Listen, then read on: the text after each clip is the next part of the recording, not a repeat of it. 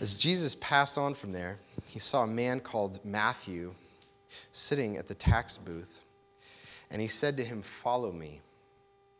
And he rose and followed him. And as Jesus reclined at table in the house, behold, many tax collectors and sinners came and were reclining with Jesus and his disciples. And when the Pharisees saw this, they said to his disciples, "Why does your teacher eat with tax collectors and sinners?" But when he heard it, he said, "Those who are well have no need of a physician, but those who are sick. Go and learn what this means. I desire mercy and not sacrifice. For I came not to call the righteous, but sinners." Then the disciples of John came to him, saying, "Why do we and the Pharisees fast, but your disciples do not fast?" And Jesus said to them, "Can the wedding guests mourn as long as the bridegroom is with them? The days will come when the bridegroom is taken away from them, and then they will fast. No one puts a piece of unshrunk cloth on an old garment, for the patch tears away from the garment, and a worse tear is made. Neither is new wine put into old wineskins. If it is, the skins burst, and the wine is spilled, and the skins are destroyed. But new wine is put into fresh wineskins, and so both are preserved." Let's pray together. Our Lord, we thank you that you've given us your word, and how often it just brings light into our hearts, into our life. It speaks comfort to us. It challenges us. And so we ask for your Spirit now to come and bring to bear the words and actions of Jesus onto our lives, and that you would call us to repentance and to faith, that we would rest in his unfailing love, and that we would indeed follow Christ. And I pray for those who are here that have not begun to follow Christ, that his words in this passage would be a call to them. And I pray for those who have accepted Christ and are following Christ, that you would call us continually to repentance, to follow you, to know that our life is not our own, but that we belong body and soul to our Lord and Savior, Jesus Christ. And so would your Spirit attend to us, speak to us through this word, and we ask this in the name of Jesus our Savior. Amen. So about 2 years ago, in this church, my mom, on a Sunday after a sermon, came forward and, with tears pouring down her eyes, took communion for the first time. She was 69 years old, and which was a remarkable thing. It was a remarkable thing for me. I'm a pastor, and I'd been a Christian for a long time. My mom was becoming a Christian. She had accepted Christ. But one of the amazing things was also that this came after probably 15 years of dialogue. She'd heard the gospel many times. We'd had, I don't know, hundreds of hours of conversation about the Bible, about Jesus and who he was. And yet on that morning, something changed. Something happened in her, and obviously hit her in a very deep core of who she was and her identity, her sense of who God was and what her life was about, because obviously it was very emotional. And she came forward and she said, I believe, I want to follow Christ. What happened to her on that morning that was different than 15 years of warm conversation about who Jesus is and what the Bible says? What changed in her? Well, what happened was what she experienced 2 years ago was what we call the effectual call of God on her life. The effectual call, and what I mean by effectual is that Jesus was calling her to himself in a way that it actually had the effect. She was compelled. She was drawn to Christ. And one of the things I want to talk about this morning is that experience, that transformation, that sense of that Jesus is calling me, is something that has to happen in every Christian's life to truly be a Christian, is to have a sense that Jesus has called me. Now, this can happen in a very young person's life. This can happen in a child's life. Jesus says, "Let the little children come to me." And I've met many people who have said, I don't really even remember a day in my life that I've not loved Jesus and had a sense that he has called me to follow him. But it is something that the sense of call is something that you are aware of and you are conscious has happened to you. That Jesus has called me to himself. And what that means is that our relationship with Jesus is not simply an intellectual thing, where there are certain things that I'm supposed to believe, and I have agreed intellectually that I believe those things. That's not what an effectual call is. It's also not just a cultural thing. That, I grew up in the church, I grew up in a Christian family, and this is what my family does. We go to church and we do things. It's not just a part of my cultural life. And nor is it just a part of my social life, that I have Christian friends, and that will often happen. I've talked to people who say, I know people who are Christians, and it seems like there's something happening in them that hasn't happened in me. It is something that we are aware of, that Jesus has called me to follow him. And so this effectual call is really the topic of this passage I just read, because what you see is we just read about the call of Matthew the tax collector. This is the Matthew who wrote this gospel, who followed Jesus, and he actually became a biblical author later on. And Jesus says, follow me, and he rose and he followed him. But also, you see this reference to this call in verse 13, where Jesus says, for I came not to call the righteous, but sinners. And that this is a big part of what the Christian life is that Jesus is bidding people to follow him, to leave off an old life and to follow him. And so I think for many people, there is a lot of mystery about the call of Jesus. Has it happened in my life? Well, it is a mysterious thing. I'll say that. But that's whether you're not a Christian, and you're wondering, okay, I'm interested in Christianity. I'm interested in Jesus. What needs to happen? What's the transition that happens from me not being a Christian to me being a Christian? But it's also a big question that if you've grown up in the church, there's a question of, has this happened to me? Have I responded to the call of Christ? Am I really a believer? And so this morning, I want to give kind of an overview and an explanation about what this passage has to say about the effectual call of God on a person's life. And in particular, I want to point out three things from this passage that it says about this call. That first, Jesus' call is irresistible. Jesus' call is irresistible. Second, Jesus' call is to repentance and faith. Jesus' call is to repentance and faith. And third, Jesus' call is only for sinners. You can only hear the call, you can only be called if you are a sinner. Okay? So those are the three things. Jesus' call is irresistible. It's a call to repentance and faith, and it is only for sinners. So first, Jesus' call is irresistible. And you see that sense in Matthew. This happens in a number of places in the gospel, where in verse 9 it says, and Jesus passed on from there, and he saw a man called Matthew sitting at the tax booth, and he said to him, follow me. And what happens? And he rose and followed him.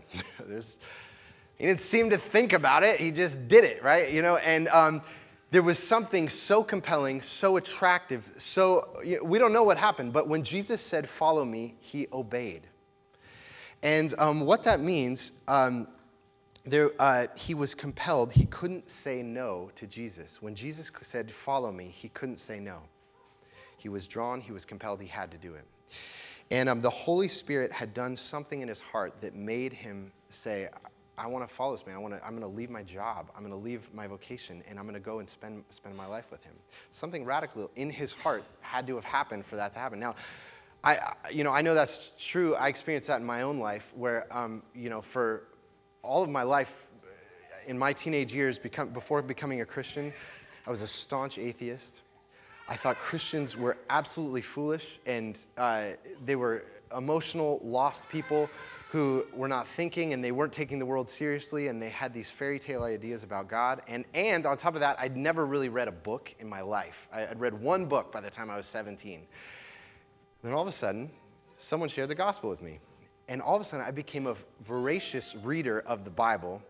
And I believed everything in it. I said, I believe in Jesus. There's no question to me. This is true. And this is what I need for my life. And all of a sudden you say, what happened? How can you be a staunch atheist and then all of a sudden You just say, yeah, of course I believe in Jesus, and I'm sharing what I'm reading in the Bible with everyone that I'm meeting. How does that happen? Something has to happen in your heart, a transformation, the effectual call of God, where Jesus told me to follow him, and I did, because I believed he was who he said he was.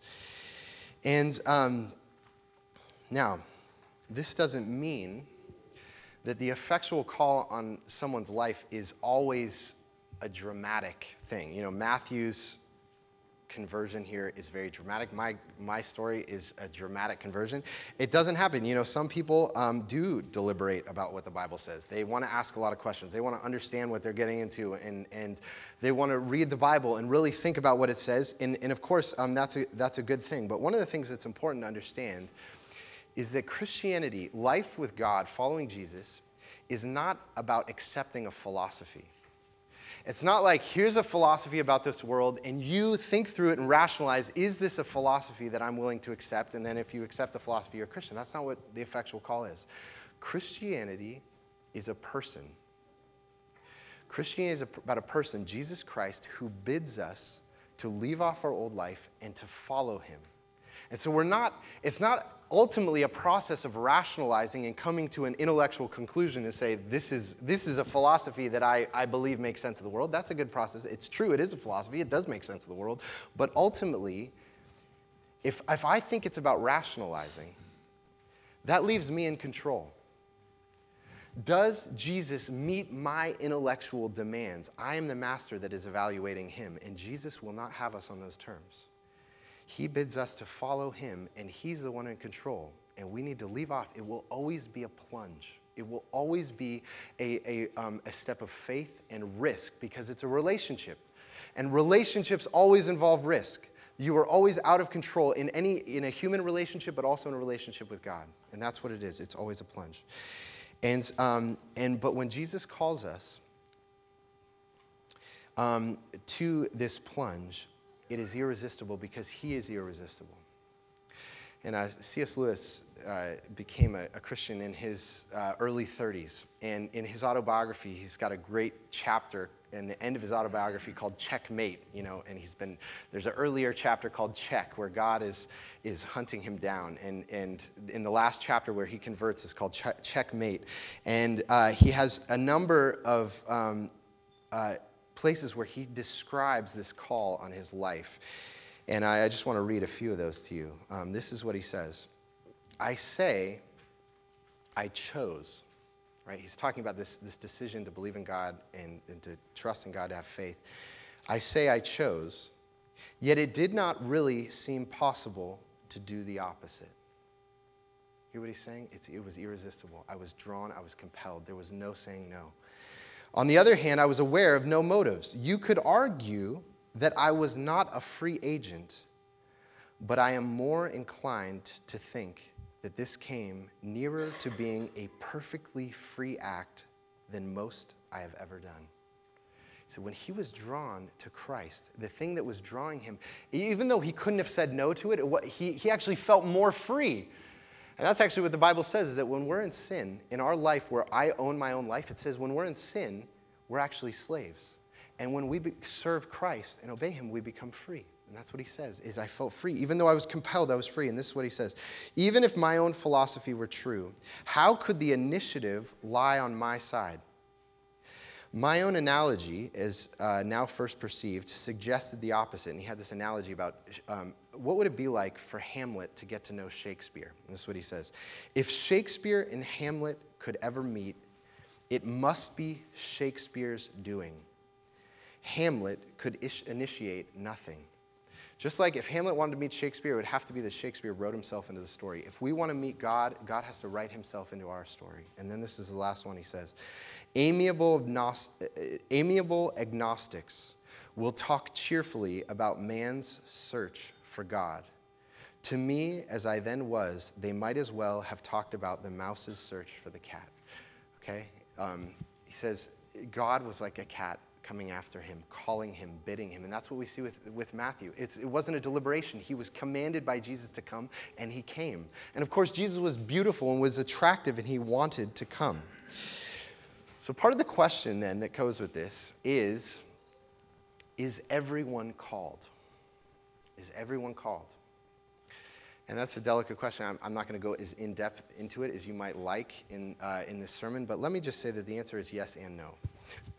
Yes and no, everyone is called, okay? Yes, everyone is called in the sense that there is an external call that God gives to the world. So God says to everyone, everyone comes, God sends his disciples out into the world, and he says, announce to the whole world that God's kingdom is here. And to everyone who's a sinner, everyone who's lived, shut God out of their life, God is saying, come.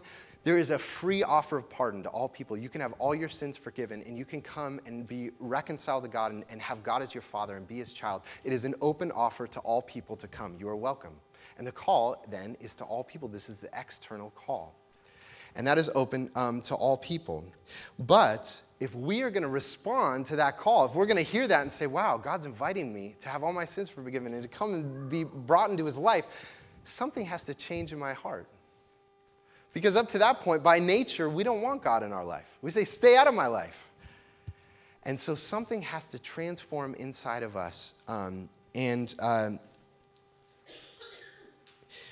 Where our minds need to be enlightened, and we need to understand, and it needs to be compelling to us that Jesus died for me. Jesus is calling me to be his disciple. There is nothing else ultimately worth living for. That is a work that the Holy Spirit has to do in us. Okay? And the Holy Spirit is God. He does that work in whom he will and when he will. And we don't even know when he's going to do that. We can't control when he's going to do that. We can't control when he's going to do it in my life. I can't control when he's going to do it in other people's lives. He is a sovereign one. And you hear this tension of the two calls in John chapter 6. This is what Jesus says. All that the Father gives me will come to me. All of the people that the Father has given to Jesus will come to him. He is irresistible. They will follow him. They will be compelled. But, he says, and whoever comes to me, I will never cast out. So Jesus at the same time says all people are welcome. Anyone who wants to come is totally welcome. And I will never close the door on them. So if you want to come, it is an open offer to all people to come. There is this tension of both of those things. And I think this is an important thing for us to recognize as we share our faith. As we go out into Bellingham and into our workplaces and our neighbors and our families, and we're sharing our faith with people, one of the things that often happens is Christians say, I have the truth. This person needs to believe in Jesus if they're going to be saved. And so we try to kind of wrestle them into believing and be like, why don't you get this? Just believe it, And we argue them, and then they say, wow, you're obnoxious. I'm kind of done with this conversation. And they're turned away. And what's often happening when we're sharing our faith like that is we think that our intellectual arguing is going to convince them to follow Jesus. But if we know the only way they can follow Jesus is if they're called by God, Jesus has to bid them, then the best thing we can do is we can pray for them. We can pray for God to bring his calling, for the Holy Spirit to work in their life. And we wait for that call, and we tell them, listen, I can't make you into a Christian. I can't force you into being a Christian. God has to work in your life. And actually, to believe in this frees us from being jerks to people, right? And being obnoxious Christians who are trying to condemn everyone that doesn't see it the way we do. We look at people and say, you can't see it the way I do unless God's Spirit works in you. I'm going to pray for you. I'm going to love you. I'm going to share with you the faith. But I'm not going to try to argue you into the kingdom of God and into following Jesus. And let me just say, let me see where I am here. I do want to say that for those of you, no, hold on a second. I'm kind of lost. Wait a second. Jesus says let me say this, because I know that for some of you, as I said at the beginning, some of you are either, maybe you're not a Christian, and you want to say, what has to happen? What does it look like for me to come into God's kingdom? What do I need to do if Jesus is calling me? Or if you've been in the church your whole life and you're wondering, has this transformation, have I really personally responded to Jesus? What needs to happen? That kind of question. If you're wrestling with that question, this is the second point that I want to see from this passage, is that first of all, it is Jesus that bids us to come to him. So his call is irresistible. But second, Jesus' call is to repentance. So what do I do? What if I sense Jesus is calling me? He does want me to follow him. He is bidding me to follow him. Then how do I respond to it? What do I do? And the answer is Jesus' call is to repentance and faith. There's two sides to it, repentance and faith. So repentance means that there's an old life that we are turning away from. So to follow Jesus' call, you have to leave something behind. But also, faith is you're being called to something. Now, next week, I'm doing a whole sermon on faith. So I'm going to leave that. I'm going to talk specifically about repentance. Our response to Jesus' call is repentance. It is a turning away from an old life. And I'll tell you what happens. One of the senses that you can have that the Holy Spirit is working in your heart to draw you to Christ is that part of that enlightening that happens internally is you begin to see how broken your life is. You begin to see that you have tried to take control of your own life, and you don't know how to manage your own life. You don't know how to love God. You don't know how to love other people. And you need to be rescued. And you can't live life on your own. And that you've been chasing after all kinds of things that you thought would give satisfaction to your life, and they've failed you. And so you're seeing a sense that your life is broken and that you're trapped in all kinds of temptations and desires. You have all kinds of temptations and desires that are coming out of your heart that no one else knows about. And you can't stop them. You can't tell them no. Once you're beginning to see those kinds of things, you say, wow, I don't know how to manage my own life. Then you're prepared to repent and say, there is a kind of life, a way of living my life that I need to turn away from. And I don't know how to manage my own life. Now, this is true. We think this is kind of obvious for someone like Matthew, who's a tax collector. So tax collectors were despised. I mean, and they were kind of shady people in the first century, right? So, they worked for the Roman Empire. They used their power to get money from people. They probably paid a bribe to get that job, and they make a lot of money, and they hang out with all kinds of people that are kind of immoral. And so, most of us, we say, yeah, Matthew, you need to repent. You have an old life that if you're going to follow Jesus, you need to let go of it. And that was true for people like me. I'm running around 15, eating mushrooms and stealing beer and dropping out of school, and you say, yeah, you got problems. You're living a destructive life, and it's kind of obvious that that someone like me or someone like Matthew needs to repent. But I'll tell you what's interesting is that Jesus consistently says it is not just the obviously immoral people who need to repent and turn away from their old life. It's not just immoral people, not just dropout punk kids like me, but everyone. It's also the moral, religious, church-going people who need to repent. And you see this, look at verse 14. Then the disciples of John came to him, saying, "Why do we and the Pharisees fast, but your disciples do not fast?" And Jesus said to them, "Can the wedding guests mourn as long as the bridegroom is with them? The days are coming when the bridegroom is taken away from them, and then they will fast. No one puts a piece of unshrunk cloth on an old garment, for the patch tears away from the garment, and a worse tear is made. Neither is new wine put into old wineskins.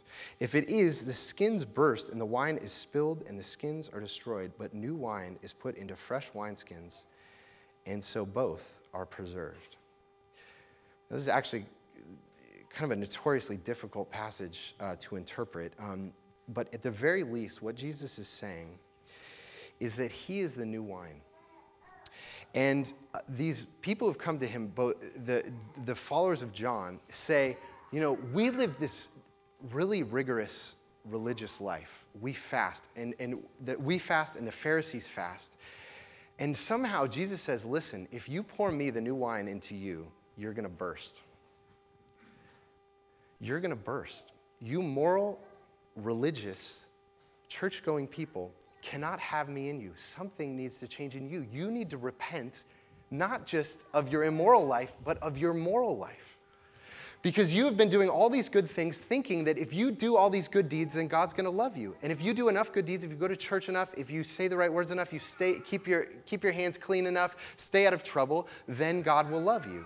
And Jesus says it's not just Matthew the tax collector who needs to repent, it's the Pharisees and the churchgoers and the religious people who also need to repent, because they also own their own lives and they haven't submitted to Jesus. And Jesus does this radical call to the moral and the immoral, and instead calls all of them to repentance, to come and to trust in him. All of them. It is to both. And let me just say this about repentance. There's a lot we could say. I mean, it's a whole sermon could talk about what repentance is. But one of the things about repentance is understanding that there is no area of my life that is untouched by sin. There's no area of my life where I can say, this is mine. I'm going to follow Jesus. I'm going to believe a lot of things. I'm going to try to be kind to my neighbor as much as I can. But this area of my life, he has no say over it. Repentance is a total turning of my life and say, there's no part, not my work, not my family, not my relationships, okay, not my hobbies, not my recreation, not my sexual life, nothing. My work, how I handle my money, everything. He has say over everything. There is nothing that is off limits to God. And so the beginning of the Christian life is to say, okay, if Jesus is calling me, what do I do? What is he asking of me? I sense that Jesus is bidding me. He is calling us to repentance. And to say, I've tried to own every area of my life, and I don't know how to manage my own life. So I am giving you lordship over every area. Now, does that mean we're going to live a perfect life in all those areas? Absolutely not.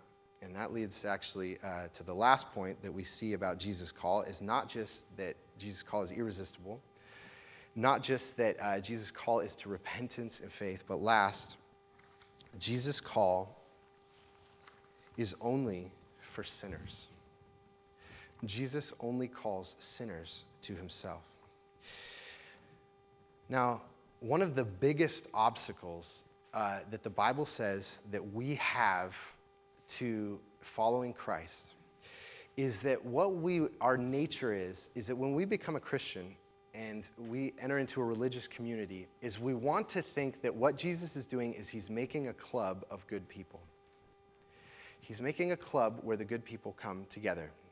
Now, actually, just imagine that. Imagine Christ Church Bellingham. The mission of Christ Church Bellingham is we want to make a society, a group, an organization of good people. That's what we want to do. That's our mission. Now, actually, on the surface, you'd hear that sounds kind of noble, right? We're people who are going to love each other. We're going to stay out of bad stuff. We're going to have healthy lives. We're a society of good people, right? That sounds noble. But let's just try it out. What happens if you do that? Let's say what our church is about being a society of good people. Well, let me ask you this. In the society of good people, the club, the organization for good people, would you be able to be honest about your life and let people know who you really are? Because all of us have serious problems. All of us have things in our lives that if this community knew about, it would ruin our reputation. All of us have things in our lives that if everyone here knew about it, it would ruin our reputation. So what that means is if this is the organization for good people, I better put on a mask. I better put on a performance that shows everyone that I fit into the organization of good people. So I'm going to hide. So am I going to be myself? Are people actually going to know who I am? Absolutely not. What about this? How am I going to view other people? Let's say we're an organization for good people. How am I going to view other people? Well, I need to feel like I'm a good person. So one of the best ways for me to feel like a good person is to spot out the flaws in other people and inflate them and make them bigger than they are and say, well, at least that person is struggling with that. I saw them get angry and, I know that they're having marriage problems or something like that. And so I can grow that and say, at least I'm better than that person. So what it does, Organization for Good People, I can't be myself, but it also makes me condescending and looking down on other people and exaggerating the sins of other people while minimizing my own flaws, okay? Also, what happens in the Organization for Good People when someone shows up whose sins are very visible? They're very messy. They're obvious. They don't know how to hide them away like, maybe we've all learned to hide them away. They haven't learned that yet, and so it's very clear. They're going to get the message very quickly This is the organization for good people, and you're obviously not a good person, so you don't belong here. I mean, that's a serious thing, but churches adopt, and what the Bible tells us again and again is it's very easy for us to adopt that is the mentality of what we are doing, is we're the organization for good people. And I want us to look very carefully at these words from Jesus, where Jesus shows us that his call to follow him is only to sinners. It is only to sinners. Okay, look at verse 10. And Jesus reclined at table in the house. Behold, tax collectors and sinners came and were reclining with Jesus and his disciples. By the way, just a quick note. In Jesus' ministry, the way that he shows people that they can be friends with God through him, they can be a part of God's family, is he eats a meal with them. If you want to show someone that they can have access into God's love through Jesus, eat a meal with them, okay? Eat a meal with them. But verse 11, and when the Pharisees saw this, they said to his disciples, why does your teacher eat with tax collectors and sinners? Do you see that? You see what they're saying? We're the organization for good people. Why is your teacher eating with tax collectors and sinners? We don't have a category for this. If our mission statement is we're the group of good people, how would it fit in for you to be eating with these people? It doesn't fit in. It doesn't match up. And we don't get it. They actually just literally, they can't understand this, how this even fits in. And listen to Jesus' just mind-blowing words of grace as he challenges the self-righteous. Deep words of challenge to the self-righteous. Verse 12. But when he heard it, he said, those who are well have no need of a physician, but those who are sick. We are here because we're spiritually sick.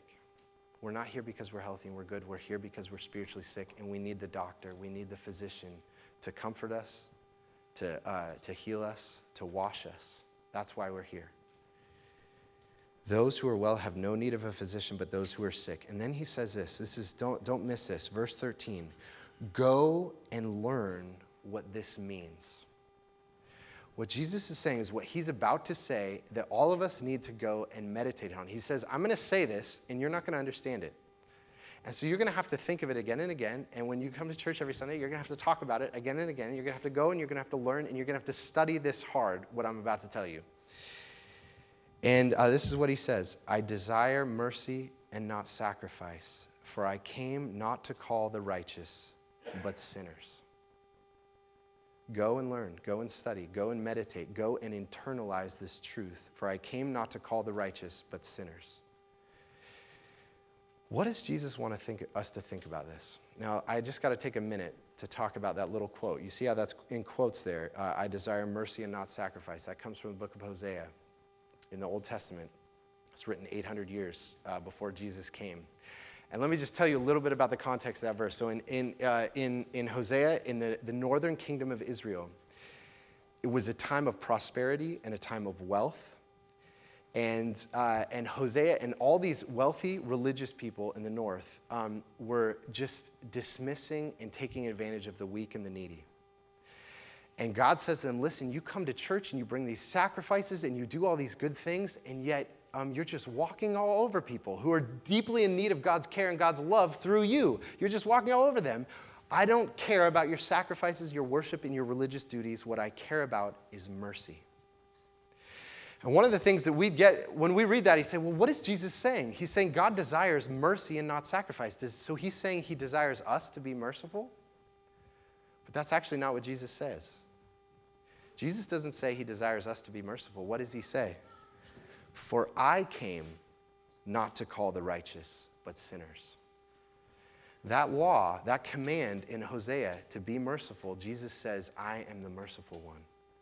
I am the one who is inviting sinners to come. And the way for us to learn mercy is for us to come to him and say, I know that Jesus will only have me under these terms, that I come to him as a sinner. And when we do that, our whole life, the note of our whole life, the defining word of our whole life is mercy. God has shown mercy to me, and now I can't help but show mercy to others. I can't help it, because that's all he's done for me. And so the question of the call is, do I see that?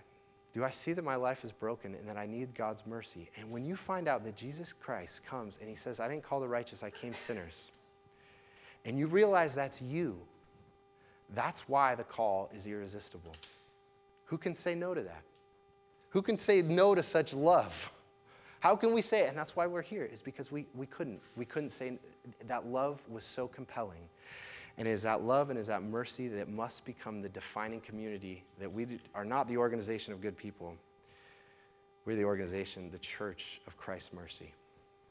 May we be that by God's Spirit. Let's pray together.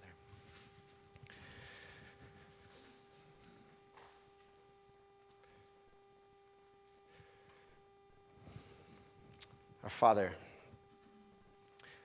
I pray for those who are here who sense your call on their life. And I pray your Spirit would give them repentance and faith to know that Jesus is a friend to sinners. Would you wash us? And would you keep us from becoming the organization of good people to the community of sinners who have tasted the sweetness of the mercy of Christ? Would that mark us all of our lives, and would we never stop singing of it all of our days? We pray in Christ's name. Amen.